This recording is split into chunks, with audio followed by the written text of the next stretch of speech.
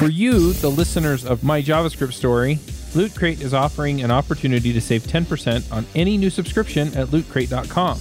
Just enter the promo code BRIDGE10 for 10% savings. Loot Crate is one of my favorite things. Every month I get a box in the mail, costs less than $20, and it comes with all kinds of goodies. I have stuff from, just looking at my shelf, Batman, Spider-Man, Ninja Turtles, Back to the Future, Lord of the Rings, Star Wars, and much, much more. So if you're a geek, a gamer, anything like that, and you want cool stuff to put around your office, cool t-shirts, comic books, etc., then definitely check out Loot Crate. To save 10% on your new subscription, go to lootcrate.com/Ruby. Again, that's lootcrate.com/Ruby to save 10% on any new subscription.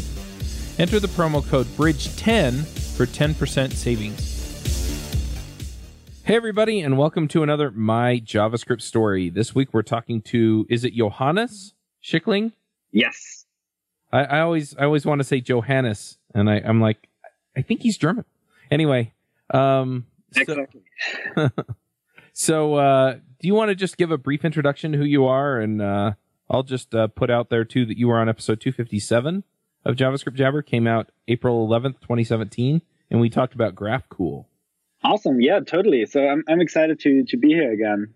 I'm Johannes Schickling. I'm the CEO and co-founder of GraphCool, which is a backend service, and we're now also working a lot on Prisma, which I think we will also talk about during this episode. I spend most of my time in Berlin and will actually relocate to the Bay Area pretty soon.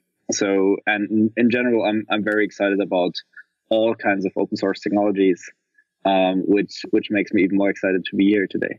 Very cool. And GraphCool is an interesting technology, and we've seen quite an uptick in adoption with GraphQL. So I'm curious to see, how this all goes together with what's going on with GraphCool. But before we dive into that, let's go back to the very beginning. How did you get into programming? Oh, wow. Yeah, that's quite a while ago. So I guess there are multiple entry points for me there. Like one, I've been like in general just always been fascinated by technology, and like sort of found my way from like playing with Lego to Lego Mindstorms, I think. So sort of like in the first ways into programming this way, but then really got more into it from actually me spending quite a lot of time when I was like 13 or something like that in online gaming, that I was like always part of like competitive tournaments and being part of clans, which needed websites. And I ended up being the person who would build these websites. And at some point I was just like spending way more time on building these websites and always obsessing about making them nicer compared to actually playing myself. So, and then at some point, like other people just noticed that, asked me whether I could do something for them. And so one thing kind of led to another. I got more and more away from designing myself versus building more and more complex things. Therefore, sort of like went from PHP together with HTML, CSS, dived a bit more into JavaScript, was then like sort of what must have been like early 2010. Really got started with building single page apps. Like that was like pre-Backbone 1.0, I think. Oh, wow. And I remember those days. So this was like when Require.js was just barely a thing, and was basically spending most of my hours just fighting circular dependencies and wrapping my mind around this, where like pretty much everybody on Stack Overflow said like, don't do this single page application thing. Nobody will ever adopt that. That's not going to be a thing. And I sort of took the leap of faith there, and stuck with it. And then sort of like, also decided to like not render it server side, but actually deploy it on S3 and like build a REST API back then in PHP. Then sort of like made my way through Rails over to Node ecosystem. Some point hopped like then. So that was still all self-taught. At some point, I then studied computer science and math So spent quite a bit of time on like Haskell, Rust. Ultimately, I also spent a lot of time on mobile development, and then found my way back into full stack. That's sort of like describes sort of like the last decade of programming for me. That makes sense. It's funny how many people I've talked to that, yeah, they're like, well, I got into gaming and I joined this clan and they needed a webmaster, and now here I am doing professional web development years later. Yep, that's definitely not the first time I've also heard this from other people. The broader case of that is I was in a position where, such and such a group needed needed a website, and so I built it for them. And, a lot of folks, I was working for a company and they needed a website, and so, they decided blah, blah, blah, and I was interested, so I was the one that wound up being saddled with it. And, and so, yeah, it's a very, very common story, I think. And you can even broaden it out from there to, well, I was an entrepreneur and tried to build this thing, and now I'm a full-time developer. But I think that is definitely also that's also a parallel story that actually fed into this, that I was just like getting more and more involved in, like, for example, hosting my own events, since I was also spending a lot of time there, like as a DJ, where I also like started my my own side business this way. So there were a lot of different things that pulled me in, where all of this was the common denominator. So that's quite interesting. Well, and I also think it speaks to the fact that we all are, well, I shouldn't generalize too much, but at the same time, most of the people I talk to, there's some aspect of, I had a problem, I solved a problem, and once I conquered it, I felt really good about it, that keeps people coming back to programming. And when they lose that at a job, they tend to move on. And so there's some aspect of human nature. I don't know that everybody has it everywhere, but certain people have it to a certain degree that keeps them in programming and keeps them excited about being part of the industry. Yeah, absolutely. And I think there are just like bonus points there, or like additional factors that make you just more attracted to it. So for example, I always like really enjoyed math and physics and so on, and just programming was just like such a nice medium to express that and make that really tangible. So that was always like a big point for me as well. Yeah. Well, and it's funny too that you bring that up. It's like, oh, I was always good at math and physics, and so that applies. But again, I mean, different people have different backgrounds, and I've talked to a number of people where it was like, I was doing art, and then I got into design, and then I realized that I could make my design functional, and that's where they're in it for. And so it's fascinating just to see the breadth of experience across the programming community. Right. What I've also seen a lot is like actually architects going into programming or into web development, because like for architects, the feedback cycles are so long that they just like get fed up that like whatever they come up with either never gets really implemented in the real world, and that they just get way more like the feedback cycle, and therefore the reward is way shorter, which really draws them into web development, where they can build something and actually people can use it, they can iterate on it, which I think is also a very common theme.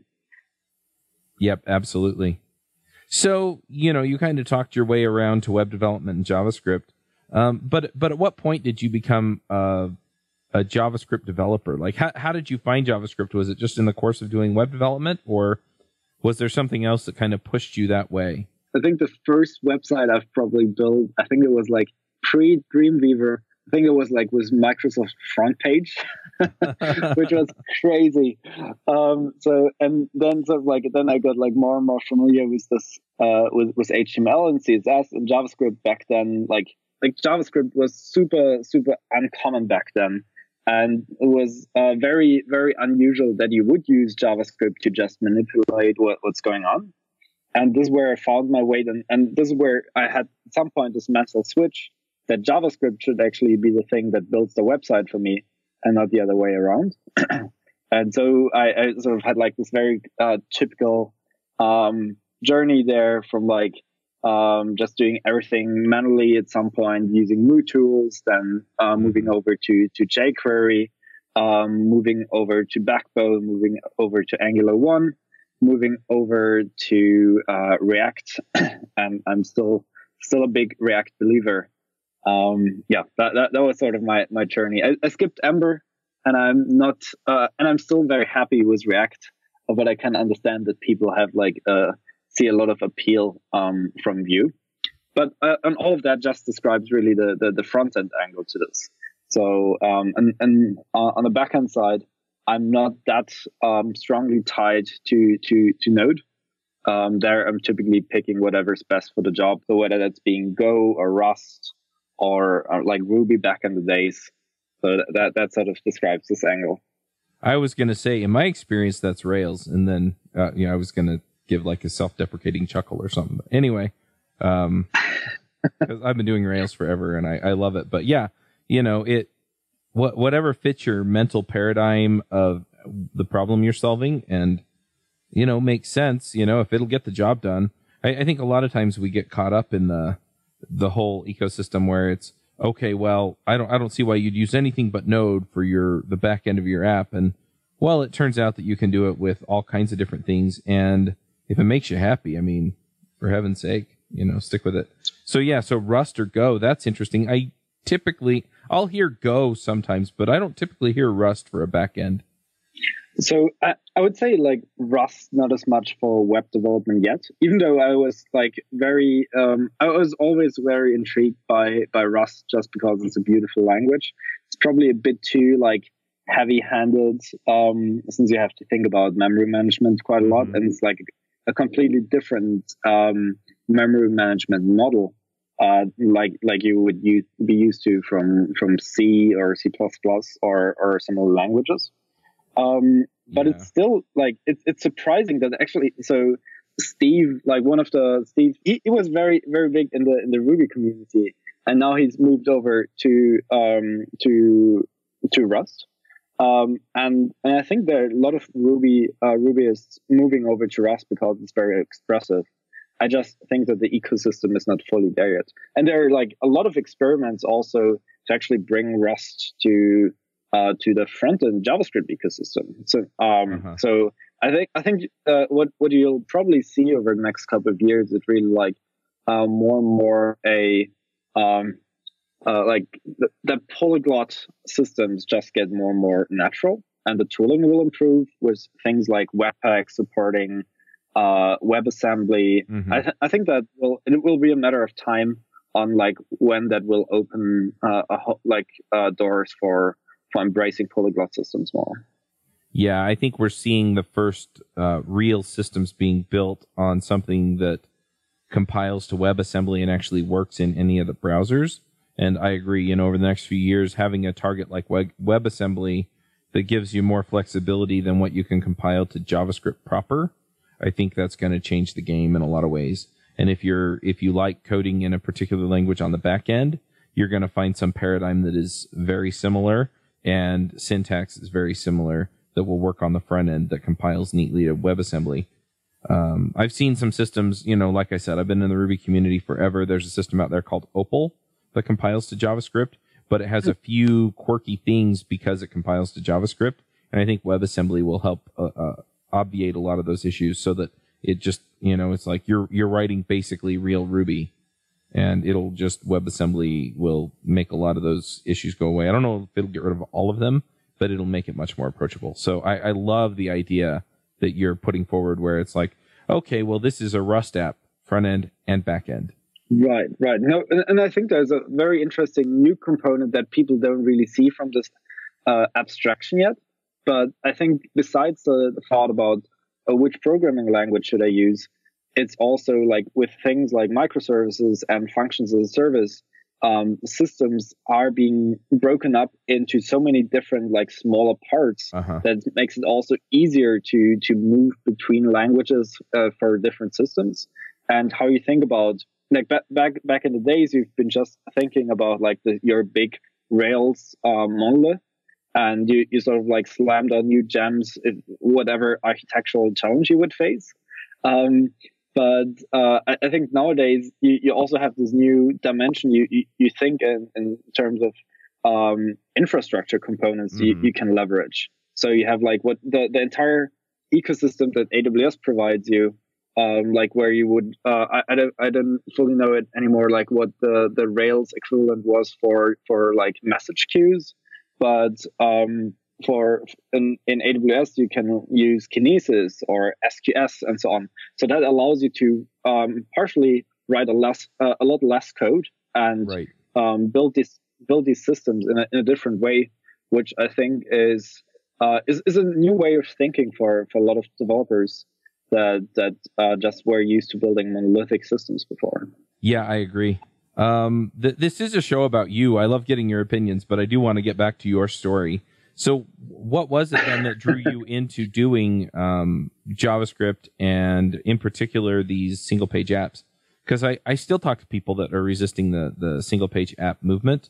And I think there are reasons for that. And I think that some of the reasons are great and some of the reasons don't really, pan out if you really dig into the reasons, behind the reasons.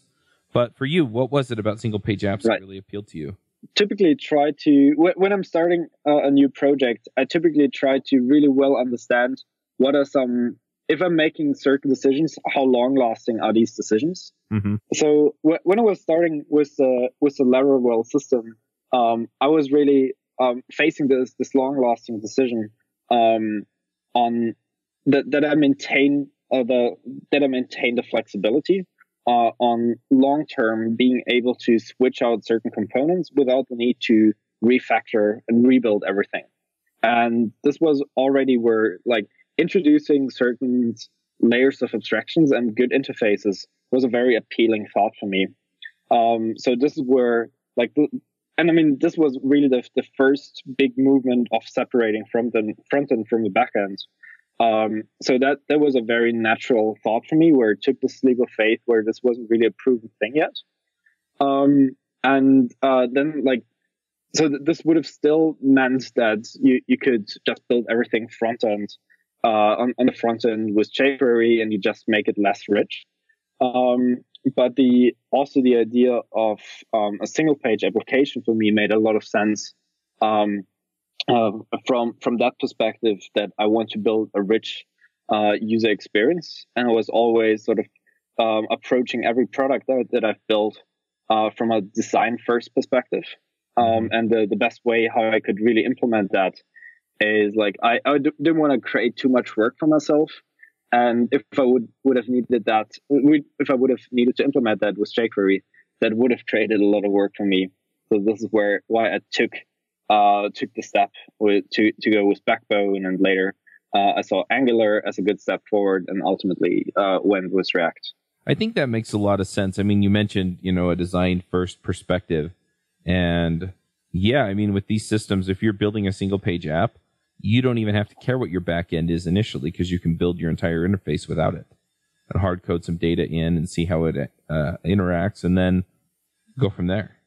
Exactly. But it was still a very interesting decision for me to face back then, since there was like everybody who you would ask was basically saying, don't do single page applications.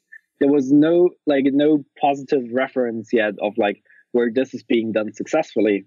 And you'd sort of like try to make sense of this on your own, that this makes sense. Mm-hmm. So that was a very interesting thought experiment, which paid out. And for me, it's like I see the exact same thing right now happening with people moving from REST to GraphQL. That like, there you had one big success story, which was Facebook.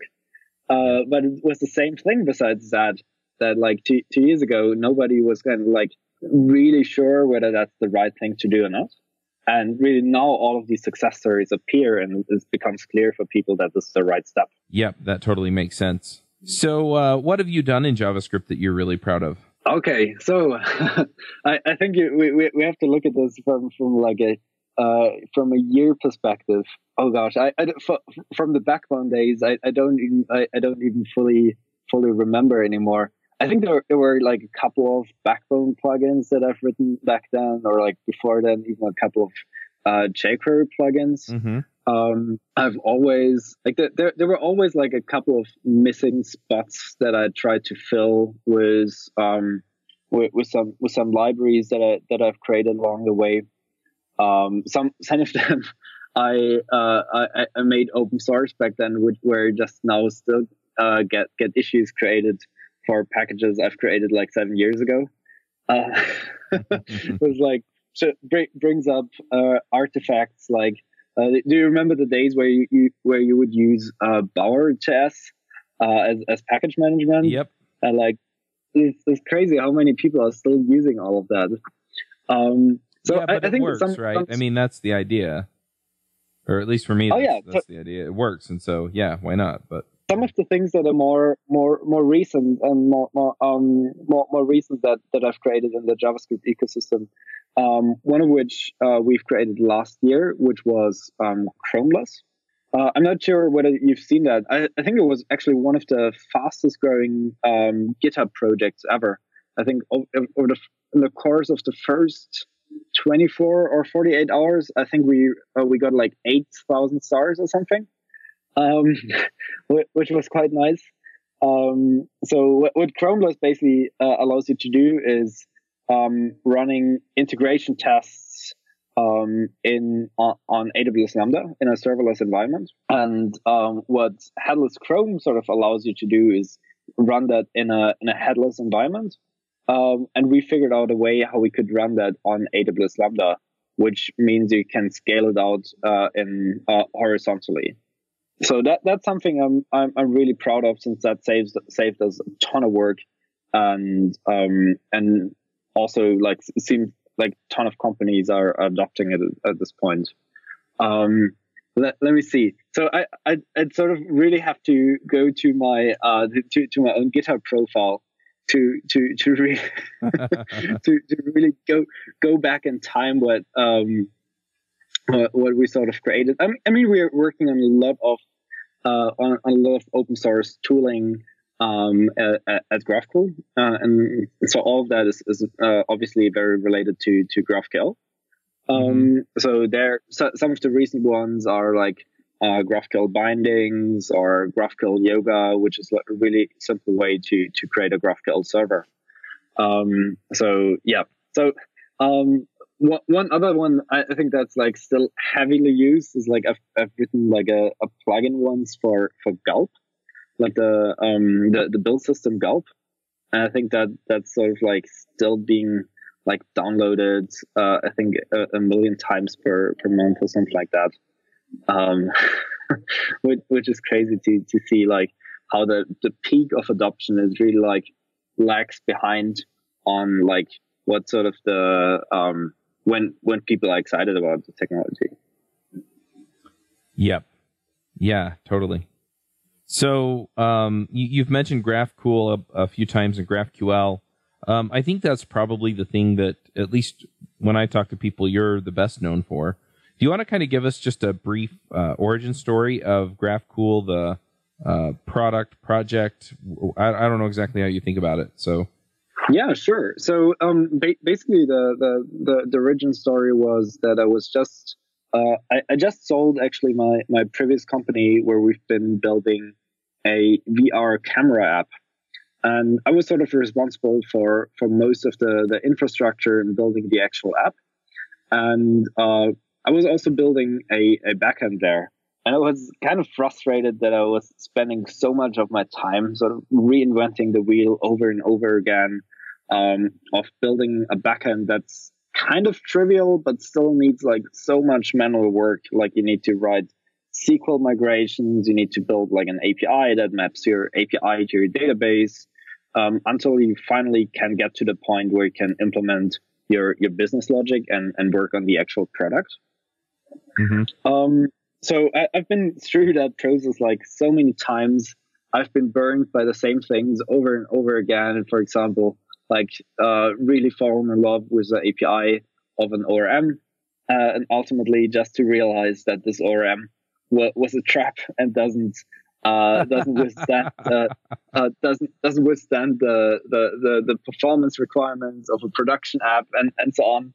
So and ultimately that just means that you that you have to do a lot of things manually. And this is where, so I've just sold this company, and finally had a lot of time again to look into new technologies, and GraphQL was one of them. And GraphQL really, for me, showed the right abstraction of how you can build APIs and backends in a better way. And then I was basically thinking of like, how can I make this technology? How can I build something for myself that makes it really easy for me to build these backends, Right. and also for other people and for like people that are freelancing, some of my friends. So basically, I sat down within a weekend, built like the first prototype of what later would become GraphQL, a backend as a service based on GraphQL. So then like started showing this to friends. One of my friends actually told me he built the same thing 2 months ago. So he just booked a plane ticket, flew over to London where he was living back then. And that's like ended up becoming my co-founder. And since then, we've basically been working on this together, like throughout the scope of like 9 months or so. Kept working on it, onboarded hundreds of developers to the platform, had helped more and more people use it, until it really grew to the backend service that it's nowadays. Nice. So what are you working on now? Right. So we've had quite an exciting journey over the last year. We're always trying to listen to our customers and developers to see what makes their life harder than it needs to be, where are some of the limitations that they're facing, and how can we build a better system that improves that. So going back, for example, to this ORM analogy where I said that you're falling victim to the wrong promises of an ORM. This is something where I think an ORM provides to you a leaky abstraction, and we're always trying to like that the abstractions that we provide to you are non-leaky and you can rely on them. In the same way as React provides to you a non-leaky abstraction over the DOM. Uh-huh. So you've like there are very, very few cases where React is not powerful enough to let you do with the DOM what you want to do. And it's the same way that we think about backend development, especially focus on the data layer. So so gathered all of the user feedback that we had over the last year. We've really taken a huge step forward by refactoring a core part of GraphQL, the GraphQL backend service, which is really this data mapping layer that maps a database to a GraphQL API. So we've extracted that core out and made it available as a standalone component that's called Prisma. And so that's what we've released, what we've open sourced at the beginning of January. And that's one of the core things that we're focusing on at the moment, with really the goal being that we'll be supporting every kind of database there are, so that you get a GraphQL API for any kind of database, and eventually actually a GraphQL API in front of multiple databases at the same time. And yeah, so with our big dream that you can use GraphQL to talk to any kind of database. That's awesome. And I can tell you, I mean, I've tried using the Ruby abstraction for GraphQL, and it's kind of painful. I'll just admit it, right? Because it's essentially this other layer that was based, I think, on the Relay API setup. Mm-hmm. Yeah. And there's just, it doesn't feel native, or I want to say it doesn't feel right, but that's not exactly what I mean. In Ruby, it's not natural. And so the way that those have been structured and the way that it works out, it just doesn't quite jive. And so it's been kind of interesting to go, oh, okay, well, maybe something like Prisma, where it's, hey, look, we're going to help you map over your database. You're not going to have to do a bunch of extra work to, resolve all the things to all the right place. I mean, that's really, really appealing to me. Right. Yeah. So this is where we're basically trying to see, okay, when you're building a GraphQL server, where are you doing most of the work that, like, and a specific type of work that we call stupid monkey work. So I love that. I think I'm going to keep it. So basically, like very manual mapping that you do from the database to an API, where whenever you change something, like you need to touch at least 3 kinds of files, and you're almost guaranteed to make a mistake. Yep. I think everybody who's built a backend has been there. And so we're trying to like really make that part of building GraphQL servers super easy, this data mapping part, and getting you like boosting you forward to the point where you just want to build, where you just want to implement your business logic, where you just want to implement your like however like your checkout process is built. Yeah. But this data mapping, that you get a nice abstraction. So I always draw the comparison from like the same way as React provides to you a great abstraction over DOM. And nowadays, web developers don't need to learn all of like the native DOM APIs anymore. You're learning the component model of React, or you're learning how Vue works. That just raises the abstraction. And we think about the working with databases and working with data in general in the same way that we are providing an abstraction layer that leverages GraphQL. That's really great. So it sounds like, in a lot of ways, this could kind of overtake GraphQL in adoption, because, I mean, ultimately, I'm not one that always uses a platform as a service or something like that, but I could definitely see the appeal of, something that can just connect to the database that I'm already using and make it work that way. For example, front-end developers can still using the backend service to sort of get off the ground. But as they mature in terms of like how complex the backend is that they're building, they can sort of move more to a component-based architecture and still get the same benefits they got out of GraphQL. Yep. That's really cool. So the last part of this show is picks. Do you have some things that you want to shout out about? Do you run your own freelance business? Or maybe you're thinking about picking up some business on the side? Well, then you need FreshBooks. FreshBooks is the quickest and easiest way to get invoices out to your clients. It's easy to use. It works anywhere, available from any device, on the desktop, iPhone, iPad, Android, and all of your data is backed up and secure. And it makes it really easy to get organized and get paid.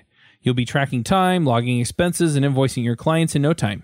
You can also save time billing, freeing up several days per month to focus on the work that you love, and you get paid faster. FreshBooks customers are paid on average 5 days faster because there's a link on the invoice that says pay me now. And it's a great way to grow your business. Plus, FreshBooks is offering a 30-day trial. That's right, 30-day trial if you try them out. So go to gofreshbooks.com/devchat and enter devchat in the How Did You Hear About Us section. Once again, for a 30-day trial, go to gofreshbooks.com/devchat and enter devchat in the How Did You Hear About Us section. So some of the things that I'm really excited about is just in general how Gatsby is just picking up so much speed at the moment, and how easy it makes it to build static websites. And I think Gatsby is leveraging GraphQL in a really, really smart way that you cannot just like say in the same way as you're using like Jekyll, that you can just say, here are my static files and build my website from it. But with Gatsby, you can actually like use any kind of data source as a mean to build your static websites, which I think is fantastic. And that really opens the door for other services like GraphCMS, for example. So that's something I'm super excited about. Also from the GraphQL ecosystem, we're spending a bit of time right now preparing the GraphQL Europe conference, which will be in June this year in Berlin. So we're super excited to have around 500 attendees this year. And something else that we will announce also shortly is that we do a smaller conference also in April in Amsterdam this year. which is called GraphQL Day.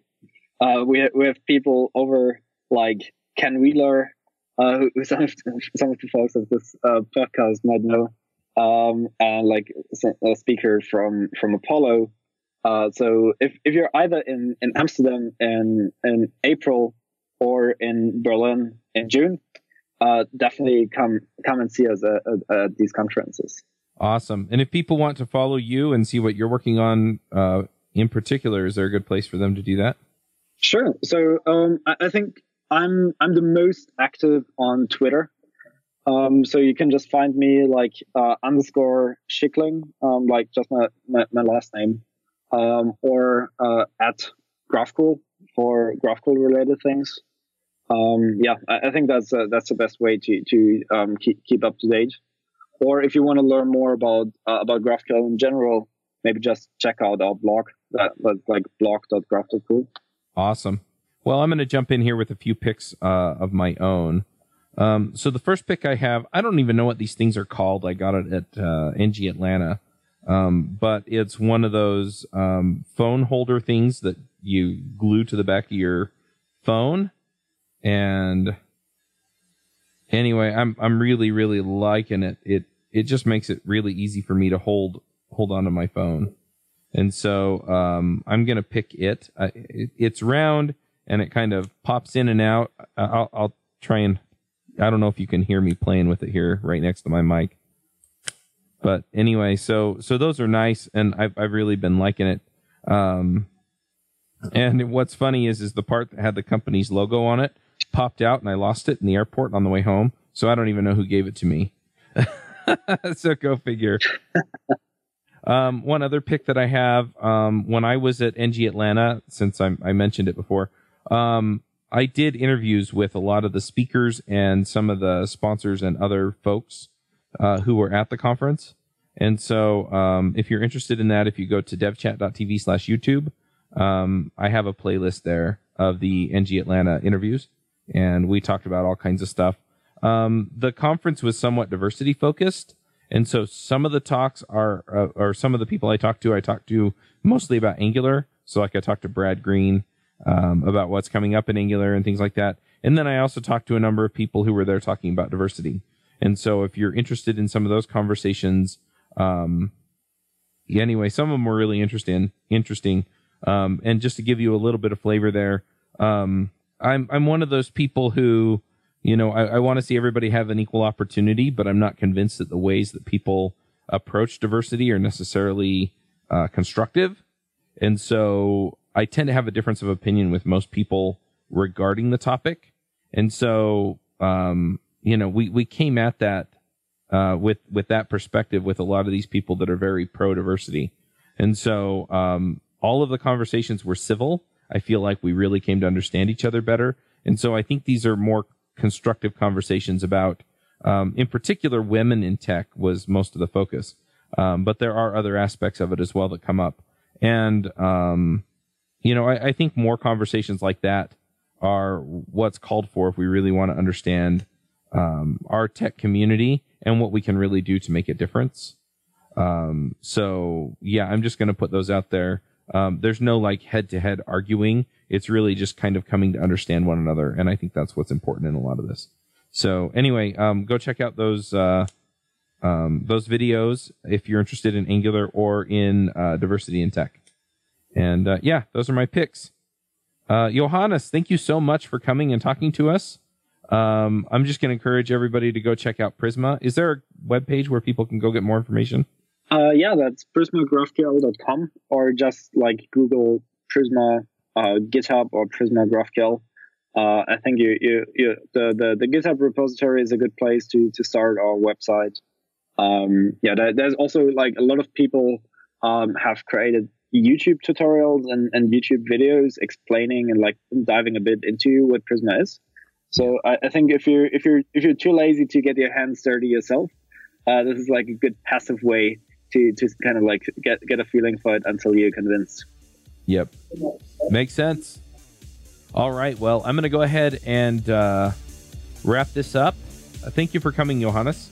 It was a pleasure to be here. Bandwidth for this segment is provided by CacheFly, the world's fastest CDN. Deliver your content fast with CacheFly. Visit CACHEFLY.com to learn more.